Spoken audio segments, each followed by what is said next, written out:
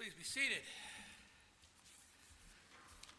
I want you to join with me this Sunday morning in welcoming again to our pulpit the Reverend Earl Fair, who has been very constant with our church and with your session in leading us and guiding us over the past several years. So be sure and stop Earl this morning and thank him for that. But he is going to open the word today for us from the Gospel of Luke. And so we're going to Luke for our scripture reading, Luke 10, verses 25 through 37. And so I'm going to be kind to you and actually read from the Pew Bible, even though I don't really prefer the NIV, but I'll use it. Otherwise, you'd be lost. So Luke 10, verses 25 through 37, found on page 734 in the Pew Bibles. And I've got here we go. I definitely have to put my reading glasses on for this one. Luke 25. On one occasion, an expert in the law stood up to test Jesus. "Teacher," he asked, "what must I do to inherit eternal life?" "What is written in the law?" he replied. "How do you read it?" He answered, "Love the Lord your God with all your heart and with all your soul and with all your strength and with all your mind, and love your neighbor as yourself." "You have answered correctly," Jesus replied. "Do this and you will live." But he wanted to justify himself, so he asked Jesus, "And who is my neighbor?" In reply, Jesus said, "A man was going down from Jerusalem to Jericho, and he fell into the hands of robbers. They stripped him of his clothes, beat him, and went away, leaving him half dead. A priest happened to be going down the same road, and when he saw the man, he passed by on the other side. So to a Levite, when he came to the place and saw him, he passed by on the other side. But a Samaritan, as he traveled, came where the man was, and when he saw him, he took pity on him. And he went to him and bandaged his wounds, pouring on oil and wine. Then he put the man on his own donkey and took him to an inn and took care of him. The next day he took out 2 silver coins and gave them to the innkeeper. 'Look after him,' he said, 'and when I return, I will reimburse you for any extra expense you may have.' Which of these 3 do you think was a neighbor to the man who fell into the hands of the robbers?" The expert in the law replied, "The one who had mercy on him." And Jesus told him, "Go and do likewise." Thank you. Earl.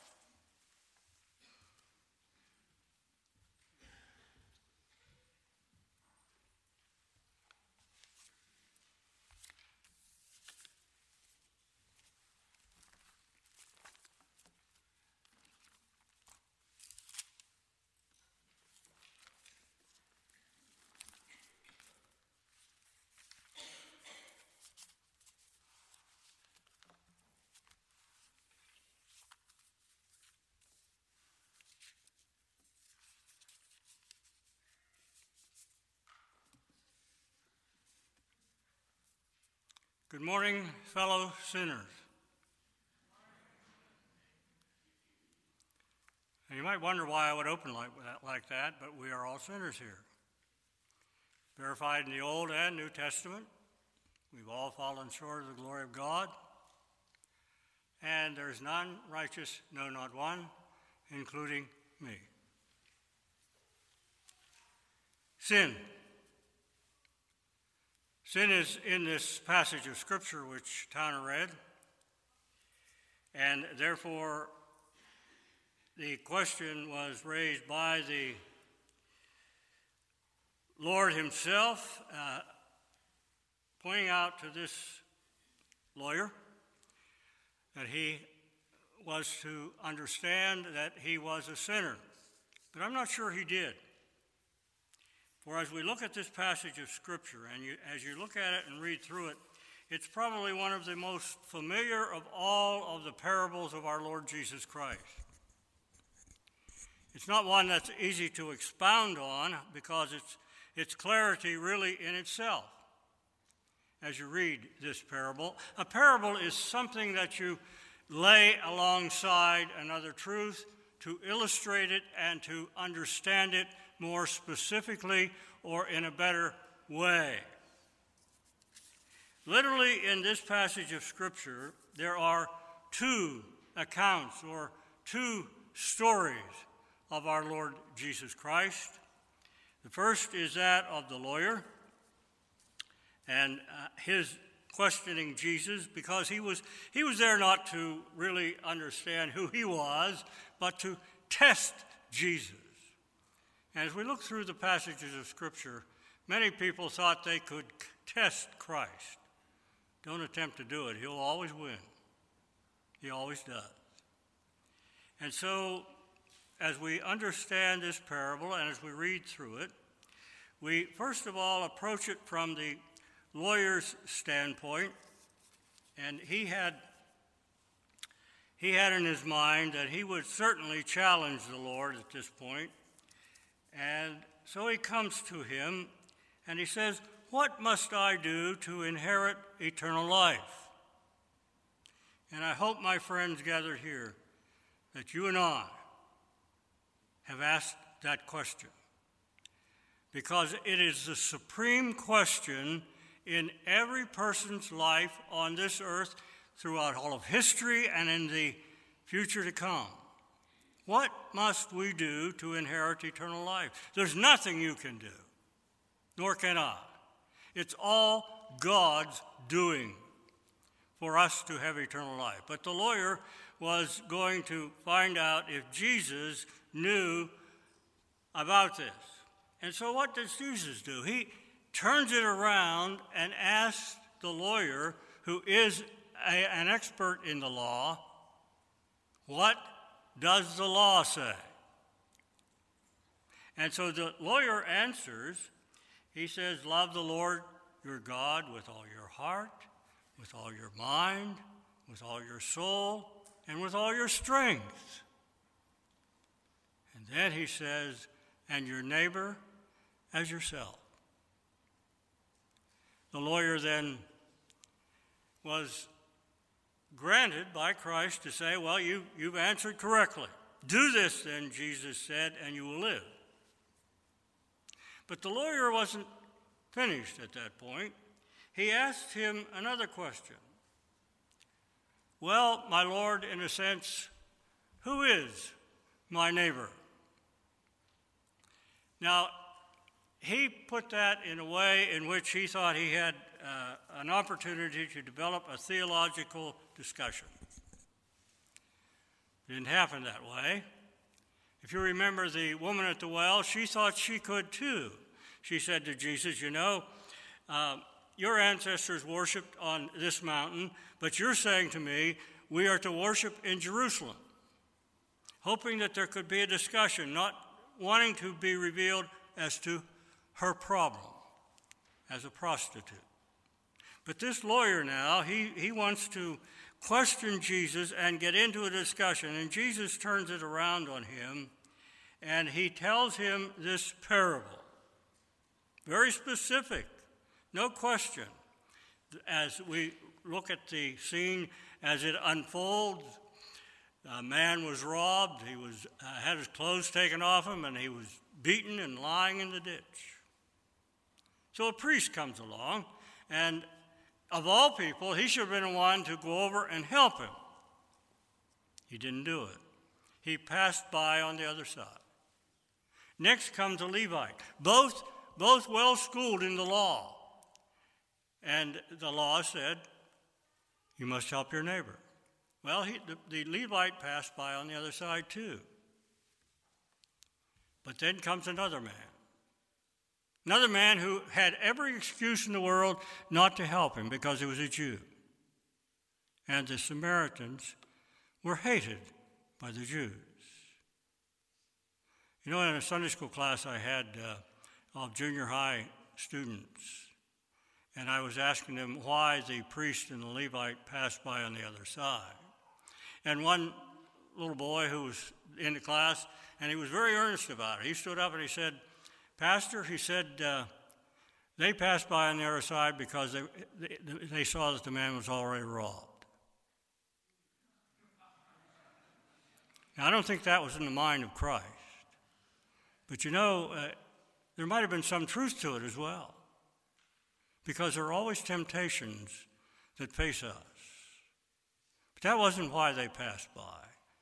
They were strict on the law, and they interpreted it to the nth degree, almost to disobeying what it meant. They felt that since they were Jews, the law really exempted them from helping someone in the ditch, even though he was a fellow Jewish citizen. But the Samaritan comes by, and you know, this, as I said, the Samaritans were hated by the Jews. Some 750 years before this, the Assyrians had come down from the south and had captured the northern kingdom of Israel. They took most of the Jews that they could and took them out of their homeland there in the northern portion of Israel and took them back captive to their own land. Now, you know, if you capture a country, it's very difficult to take all the people out of that country. Some of the Jews remained there, and they intermarried with the Samaritans. They became, in a sense, what they would call half-breeds. So the Jews hated the Samaritans because they were intermarried with the Gentiles. Well, that was a problem that they had, very much so. So Jesus says, who is neighborly? Now, when you see this lawyer, who was a Jew himself, answering, and he says, probably the one who had shown mercy upon the man in the ditch. Now, notice the answer he gave. He couldn't say Samaritan, because that would be almost something he would not even bring upon his lips, because they hated the Samaritans. And when the Samaritans saw that the Jews were back trying to build the temple in Jerusalem, they offered to help them. The Jews refused it. So what did the Samaritans do? They built their own temple on Mount Gerizim. So there were two temples at that time. The Samaritan had theirs, and the Jews had theirs in Jerusalem. So there was a problem with religion, even though the Samaritans were worshiping the same God. Major problem that existed at this point. So we have the setting before us.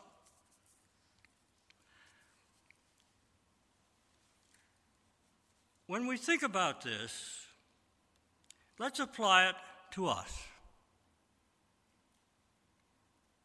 Who is your neighbor? The question that was asked by that lawyer, and the answer that was given, you must love the Lord your God with all your heart, with all your mind, with all your soul, and with all your strength, and your neighbor as yourself.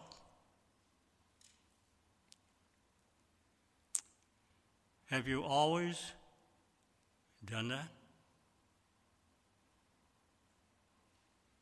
Jesus says, do this and you shall live. What that exposes is that we cannot be saved by observance of the law of God. None of us fully does that. And so one sin condemns us. That's why I introduced today fellow sinners. We are our sinners. And so the answer to that lawyer should have answered, but Christ, I can't and cannot do it. I can't and I have not loved the Lord my God with all my heart, with all my soul, with all my strength, and with all my mind. And I do not always love my neighbor as myself. We are all guilty before God. at that point. So in a sense, there are four classes of people in this parable. There's the victim, there's the victimizer, there's that one who is concerned, the Samaritan, and there are the indifferent, the priest and the Levite. I'd like to deal with the last two at this point. When we was asked who was my neighbor, it's strange when you think about it. When that lawyer replied, the one who had mercy on him, and Jesus again said, go and do likewise. Even at that point, the lawyer had an opportunity to say to Jesus, I can't do it, I haven't done it. And it would have been an opportunity for Jesus to tell him what the gospel of Jesus Christ was at that point. Now, he doesn't go into that or develop that, but it would have been there. So he turned the problem around, and he did not answer the lawyer's question specifically at that point. He was making the lawyer was making the Samaritan here at this point an object, and Jesus made the Samaritan the specific subject. He answered, who is my neighbor? But he said, who is the one who acts neighborly? And we don't always do that. Do you act as a neighbor to the person who needs your help? We certainly should at this point. Well, why didn't that priest and that Levite do what they should do? Well, probably they were hindered by a legalistic application of the law. When that original question was asked by the lawyer, he could have understood that Jesus would tell him specifically, and Jesus was the great teacher, but he wasn't doing that. He was there to test Christ. And what hindered them at this point was they were trying to live to the letter of the law. And so they acted in a legalistic way. They prided themselves, these two, by keeping the law exactly. They were fanatics about it. They really were. They were also mean-minded legalists who used their approach to Scripture to limit it and thus escape the law's true scope and meaning. If the law had said, when they had been reading it and understood it, help the poor man who was lying beside the road, half dead, they would have done it probably grudgingly, but they would have done it because it was in the law. But that was not written specifically in the law at this point, because it only said love your neighbor as yourself. They could debate at this point, who is the neighbor? And that's what they were trying to do, that the lawyer was trying to do. Well, then some of us who, might pride ourselves to be good Bible teachers and scholars, we're called to do that. We use our expertise sometimes to get us off the hook. Never should we do that. We exegete the meaning, but exercise the obligation. That should not hold us back, my friends. Instead of waiting for any minute definition in the letter like that, which the lawyer expected when he said, who is my neighbor? Let us show that taught by the Holy Spirit of Almighty God in His Word, the Scriptures, stimulated by the example of our Lord Jesus Christ. we have learned to see that every sufferer whom we can assist has a claim on us as our neighbor.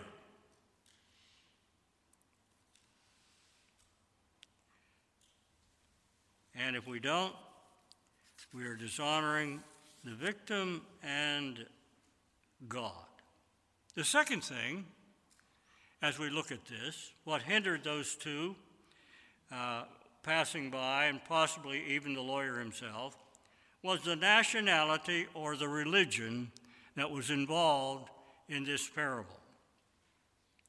I'm sure that Christ had that in mind when he was talking to this lawyer and responding to the questions he had, because, again, the Samaritan was a half-breed.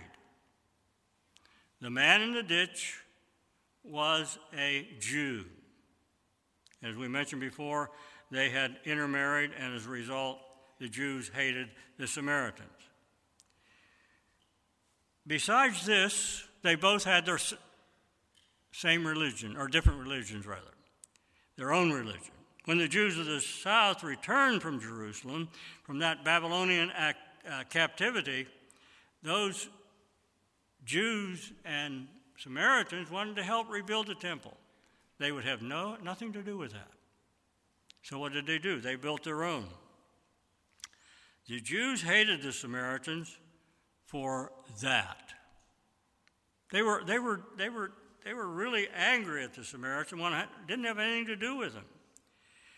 In fact, that when Jesus asked the lawyer which man acted as a neighbor, the man had fallen into the hands of the thieves, that lawyer answered in a way that he didn't even want to acknowledge that this man who helped and showed mercy was a Samaritan, whom he hated.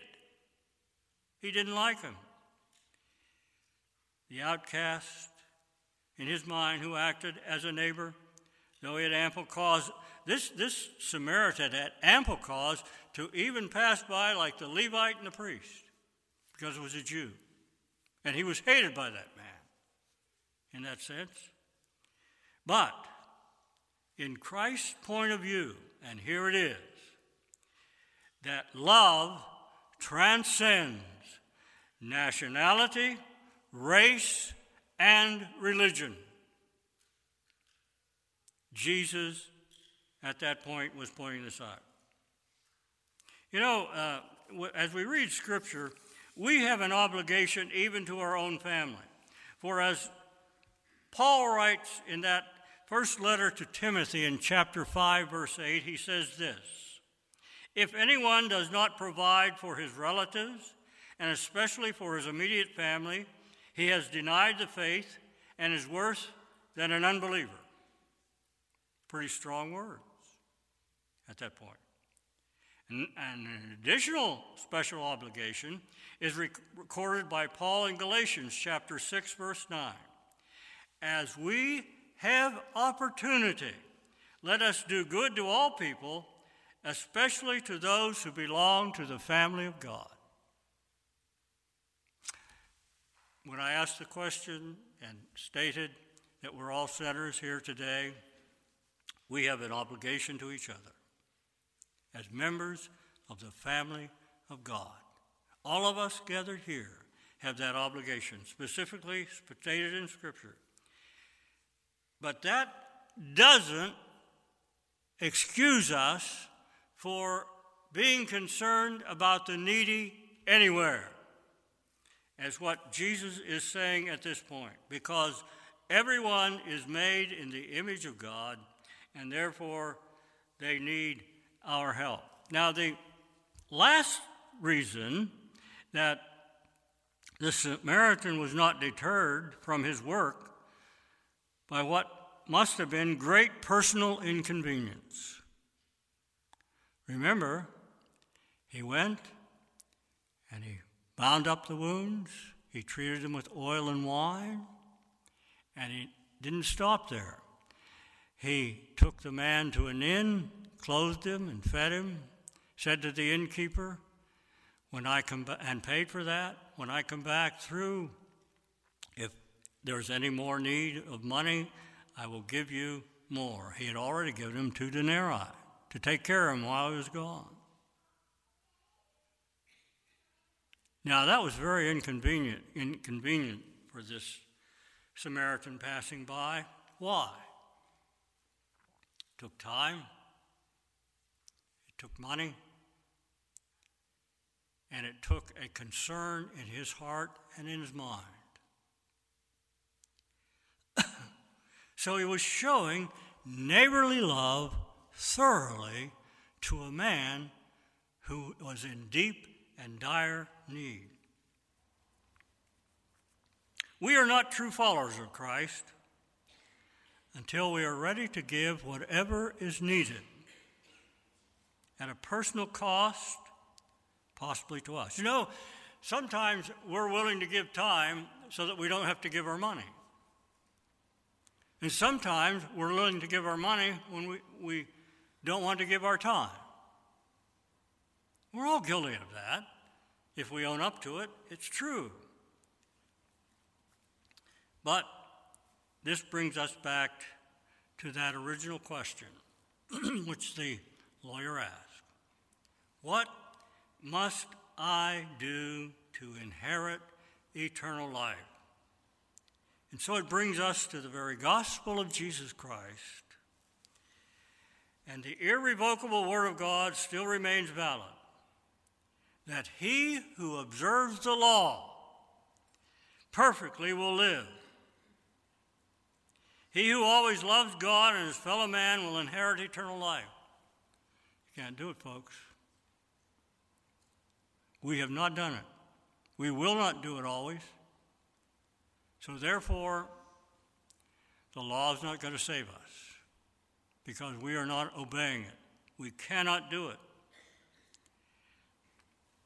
And because no imperfect observance of the law, however excellent it may be, as you strive to abide by the Ten Commandments, which we must, we don't always do it.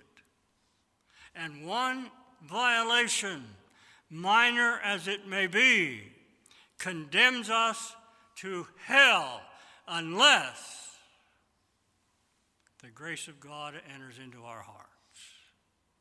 And you know it well. You know the latter in a sense. We must be born again.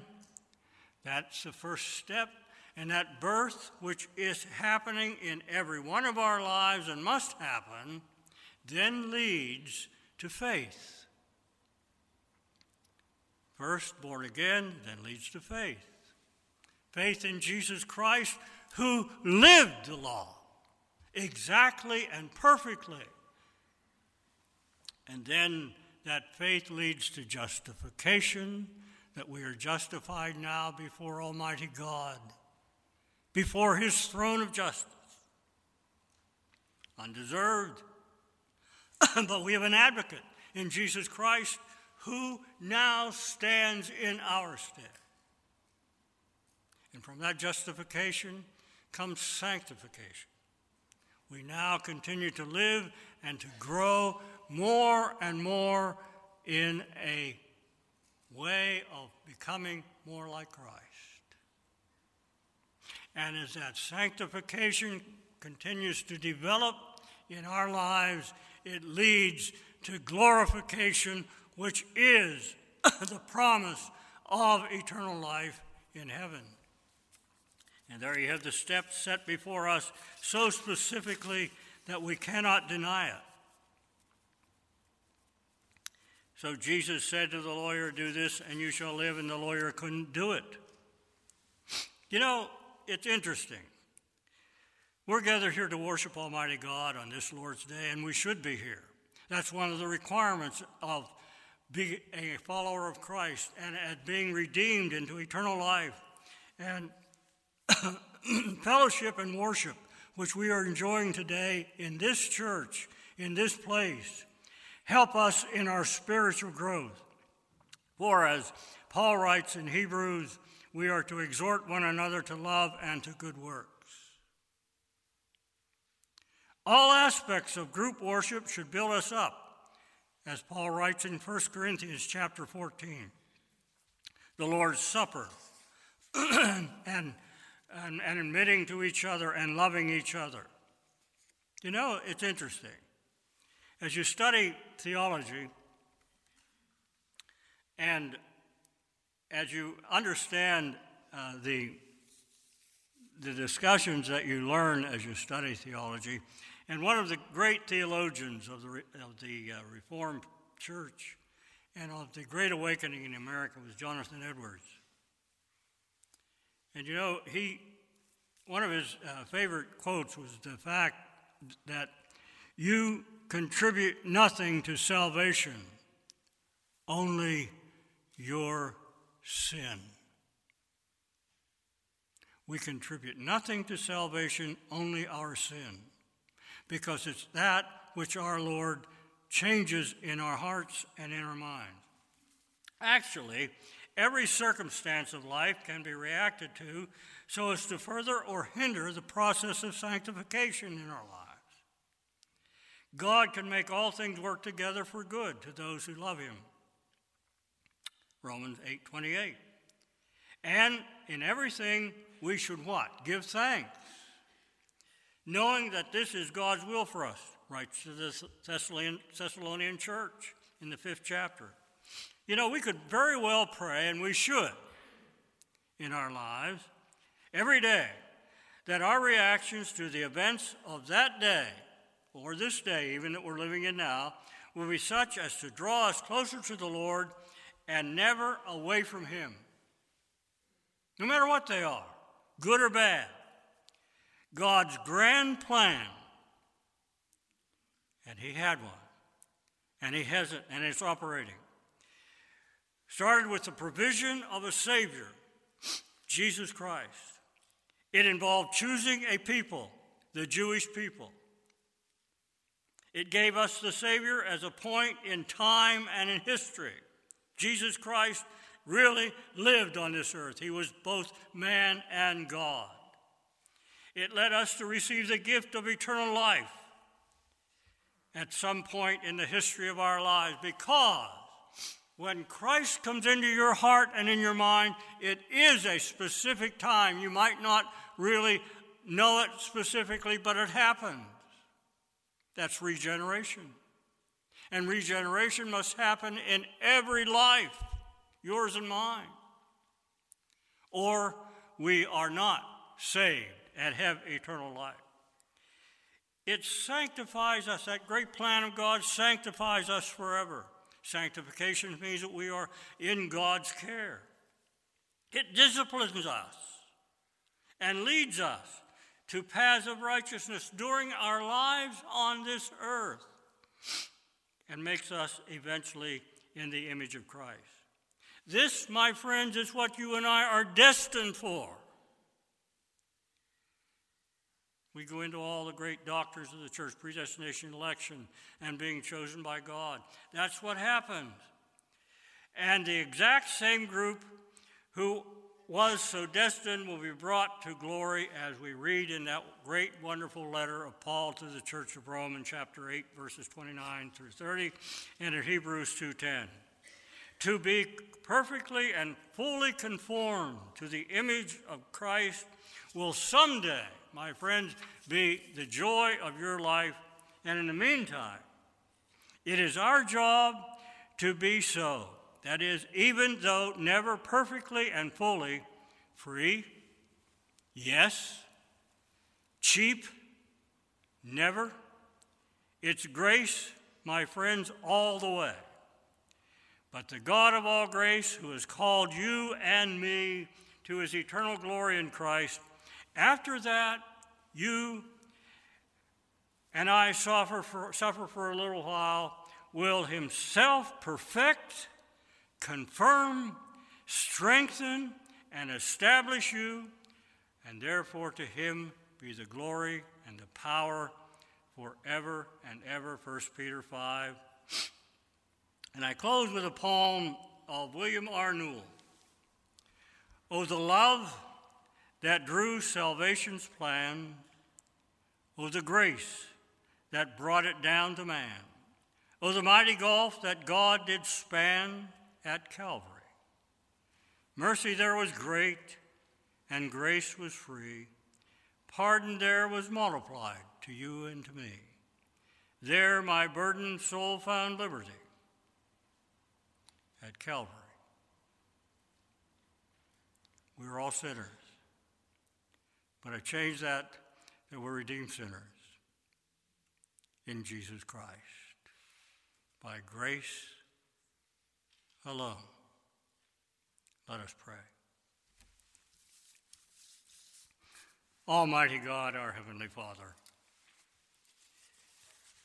we don't deserve your mercy, but in your great love, you have poured that mercy out on us. And by your grace, so lovingly given, achieve for us what we cannot do for ourselves in your Son, our Savior, who was both man and God and is still the one who lives forever and makes intercession for us at the very throne of God each day of our lives, and will ultimately answer the question for us before the throne of God that lawyer asks: what must we do to inherit eternal life? And that, my friends, is that we must receive him through faith, whereby we are justified. For we ask it in the wondrous name of our Lord Jesus Christ, Lord of lords and King of kings. Amen.